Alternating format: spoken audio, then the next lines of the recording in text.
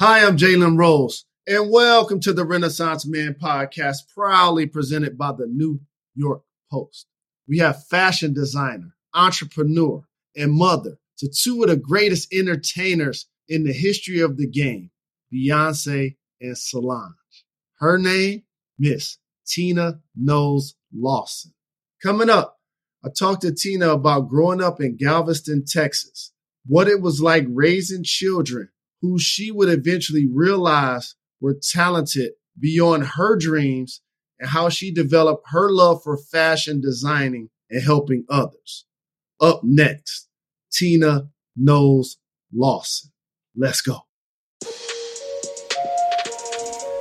Hi, I'm Jalen Rose, and welcome to the Renaissance Man podcast, proudly presented by the New York Post. A show where we cover trends in fashion, entertainment, current events, and everything in between. Download the podcast. Leave a 5-star rating. Who's been your favorite guest? What's been your favorite theme? I know you love Last Call.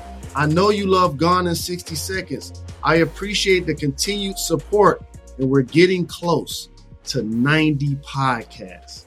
And the monumental 100th episode will be coming in the next few weeks. And this week's episode is probably one of my favorite. This week's theme is believe in your wildest dreams. If you really think about it, every morning you got two choices.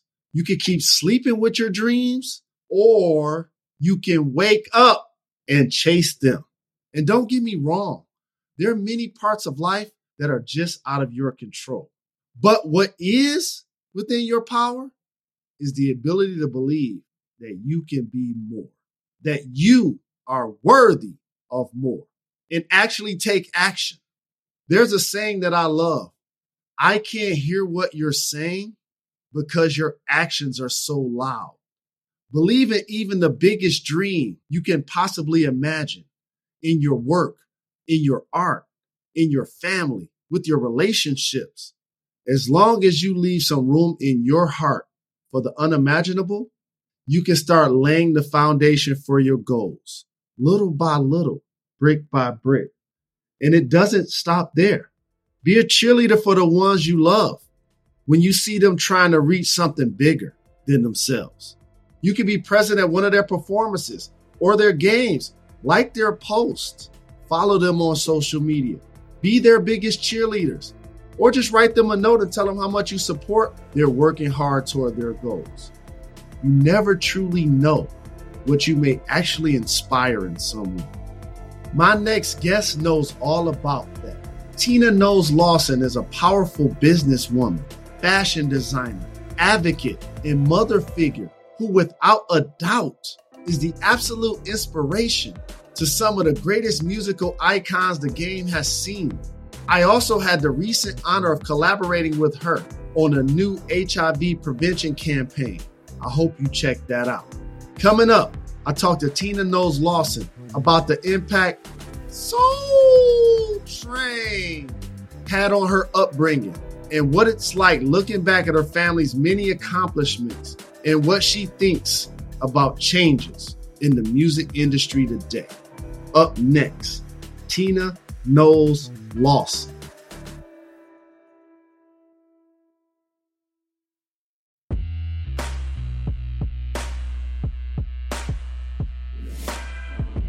Hi, I'm Jalen Rose, and welcome to the Renaissance Man podcast, proudly presented by the New York Post, a show where we cover trends in fashion, entertainment, current events, and everything in between.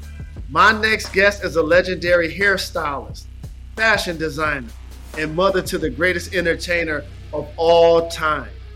In addition to raising two musical superstars and being a mother figure to countless others, she's also found success as an actress, philanthropist, and an advocate for so many important issues. It is my honor to welcome Queen Tina Knowles Lawson to the Renaissance Man podcast. Thank you for joining me. Oh, thank you for having me, Jalen. What were your memories growing up in Galveston, Texas? And what are some of your favorite memories growing up in the Beyonce household with 6 siblings? Well, I mean, I was the youngest of seven, and our lives really centered a lot around the beach because Galveston, a lot of people don't know it, but it's an island. So it's a little tiny island. And so there were always tourists there. It was so much fun because you were always meeting new people. And we had the beach, we had the ferry. You know, I grew up really poor. But poor in money, but not poor in love and support. And so it was a really good childhood. I had a good time. So, in now being a legendary fashion designer, that's fashion, that's costumes that you've done for so many countless acts, including Destiny's Child. Right up there with other amazing designers like Bob Mackie and Ola Hudson.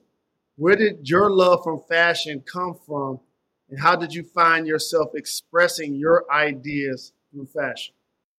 Well, my mother was a seamstress. That was her profession. And her mother was a seamstress before her. My nephew, who was my very best friend, was a designer. And so I was surrounded by fashion and people who could take nothing and turn it into something beautiful. Because like I said, I grew up really poor. So my mom reupholstered furniture. She made curtains. She made clothes for people. And so it was just in my blood. And I always wanted to do something in fashion, whether it was, I was always doing everybody's hair, doing their makeup. I made all my friends' prom dresses. So it's been a real big part of my life, always. And I was also in the singing group. I don't know if you know that, but I was in Please tell me more. Tell me more about the singing group. I need to know this. What was the name of the group? It was called the Veltones. And we were a harmony group. We were really good, but we were kind of known more for our costumes than we were for our entertainment. And me and my mom made all the costumes. So when I started with Destiny's Child, I just feel like God gave me so many tools in my toolbox that I was able to go back and pull out and use for them, because that was never my intention. I was doing their hair, and we were in Jamaica for MTV, and they lost the costumes, the luggage. So I had to go to a roadside place, and I got all this camouflage clothes, and I cut them down, and I made costumes for the girls, and they were with Wyclef Jean. And he said, "Wow, who styled you guys today?" And they were like, Beyonce said, "Well, my mom did." And he was like, "You should style them all the time." And that's how I got to styling them, believe it or not. What was it like in those early days? Because like every parent knows their kids are special and we want to invest in their talents and their interests. But in a unique sense, you birthed not only one, but two musical geniuses who have changed the history of music. Are there any instances in their childhood or youth that you can distinctly remember feeling like Beyonce and or Solange was destined for excellence? Well, just from day one, they loved singing and performing and dancing. And I mean, nobody wanted to come to our house because they would sell them tickets and make them look at them put on shows. And so they always loved it. They didn't want to play outside. That's all they wanted to do. And I put them in dance class. I put Beyonce in dance class actually because she was super shy. Mm-hmm. And I thought she would make friends. And she, her dance teacher was actually her stage mother. She was like, "This little girl is so talented." And I'm like, yeah, everybody thinks their kid is talented. It took me a while to really be a believer, because I never wanted to be that parent that's like, "Oh, my child is so super talented." But they turned out to be that way. And that's all they wanted to do was sing and dance and put on shows. Well, there's so much gratitude that I would like to show you as somebody that lost my beloved mother over a year ago, and watching how you nurtured your daughters and your family has really been admirable. What is it like now for you being a grandparent? Well, I love being a grandmother more. That's my best job. I get to have the kids and spoil them and then give them back to their parents. But it's been the best. And my grandkids are all so loving and smart and, just all the way around, they're just a joy for me. So I'm really excited about that. I want more because I raised Kelly too. Kelly Rowland, that's my daughter, and she has two sons too. So I have 6 grandchildren in all. That is incredible. What is it like for you as you sit back and look at your fingerprints on entertainment and on the industry? What is it like when you sit back and you have the remote control in your hand, or you're riding in the car and you're listening to music? What is that like for you? Well, it's a dream come true for my kids to be blessed enough to. I tell them all the time that it's such a blessing to be able to do what you love and get paid for it. I'm sure you can relate to that. It's yes, like, ma'am. God just really blessed you when you're able to do that, because a lot of people go to jobs that they don't like, that they don't enjoy, but they are really truly passionate about what they do, and they get to get paid well for it. So I just feel totally blessed. And sometimes I have to pinch myself because I'm like, is this really happening? Because we never had any clue that it would go this far. I remember when Beyonce said, we're going to get a gold record. Like, that was the ultimate dream, to be on like the Soul Train Awards and to get a gold record. And look where we are now. So I wouldn't ever believe that would happen, back then. Who were some of your favorite artists growing up? And obviously you were a part of a group. And who are some of the people that you would see in Destiny's Child, Solange, or Beyonce that they could impart on who they are as artists and as young people? Oh, definitely. My ex-husband showed them all the tapes of Motown, because I'm a big Diana Ross and the Supremes, Martha and the Vandellas, the Isley Brothers. I mean, I could go on and on. Smokey Robinson. They had such great role models, and we, because they watched those films and they were familiar with those artists of Motown days, the girls were very, very dedicated to their craft. And so they worked really hard, and they tried to do interviews, and they emulated the people from Motown, because they really started it all for Black artists.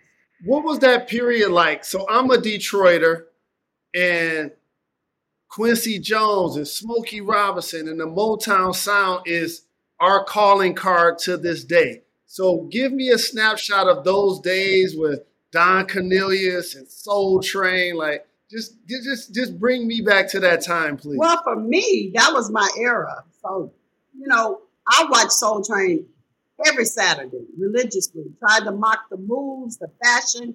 I got a lot of my fashion inspiration from those kids on Soul Train. It was like, that was the time. Music was music. People really danced together, whether they were doing the Soul Train line or whatever. We slow dance. That was really cool. They don't even do that anymore. Do they? Do they still slow dance? No, they don't. Yeah. It's almost like cursive in school. Yeah, so during my time, it was all about that. So, I miss seeing that. I hate that young people don't experience the house parties where they're slow dragging at the end of the night, that part of it. What about the part of how the business of music and entertainment changed, where labels started to create 360 deals and so many artists trying to make sure that they secure their publishing? What do you think about that part of the industry and how it's changed over the last few years? I'm so happy to see that, because as you know, people were taken advantage of all the time. So now these young artists are smart enough to demand their masters, to demand their publishing. And I am so happy to see that change, because, and not to be so dependent on the record labels, because they made all the money and the artists didn't make the money. And now, these kids they're business savvy. And I couldn't be happier about that, that they educate themselves and they know about the business. They don't just go buy the big fancy cars and the jewelry. They want to have money in the bank. So I'm elated about that. I agree. I love that too. And you recently got some acting credits in the Lifetime movie, Wrath, alongside singer, member of Destiny's Child, Michelle Williams. How did that opportunity come about? And were you nervous to take on the role of acting? Yeah, of course. Actually, Bishop Jakes, that's his production. So he reached out to me. And, when Bishop Jakes calls, you don't tell him no. But I was pretty nervous. I was nervous. But Michelle, I played Michelle's mother, which is very easy for me because she's like one of my daughters as well. And I had a lot of fun doing it. Would I want to do it again? I don't know. But it was fun. I can cross it off my bucket list.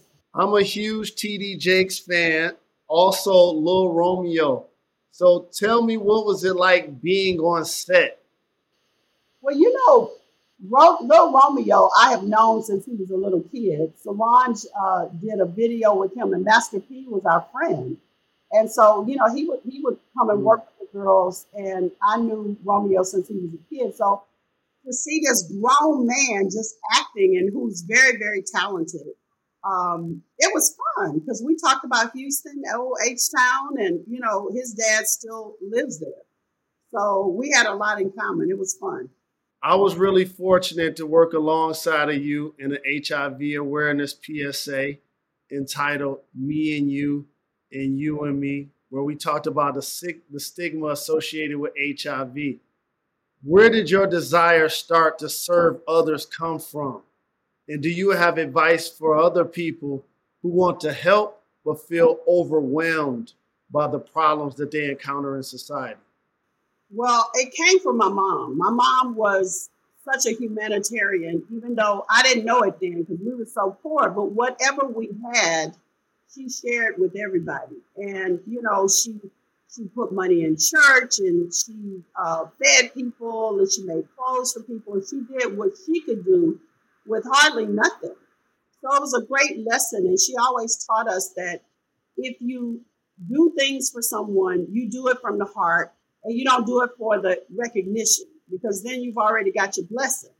And so I have passed that on to kids as well, that, it's just fulfilling to give and to give back. And so however I can help somebody, that brings me the most joy. And it brings me joy and gratitude that you were gracious enough to join the Renaissance Man podcast with the New York Post. I'm not only going to write an article in the paper about this, but I'm going to send you a framed copy of the interview. But before I let you get out of here, I have a rapid fire segment called Gone in 60 Seconds. You ready to do this? Yes. In terms of fashion and style only, what is your favorite Beyonce era? Probably now. I think that, she can get clothes now. So it's probably right now. How about this one? This is this question is twofold. Name your favorite Solange song. Planes in the Sky. Name your favorite Beyonce song. Wow, I got so many with her, but probably Survivor. That's Destiny's Child, but that song means so much to me because I've seen it give people the courage to do things. Incredible, terrific answer. If you decided to act again, name one actor you love to work with next. An actor, Denzel Washington. The legend. You're back in Houston for one night only. What is the first restaurant you're hitting up? Frenchie's.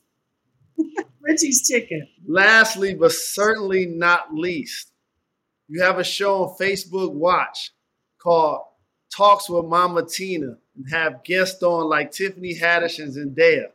Name one guest you're dying to interview. That's a tough one.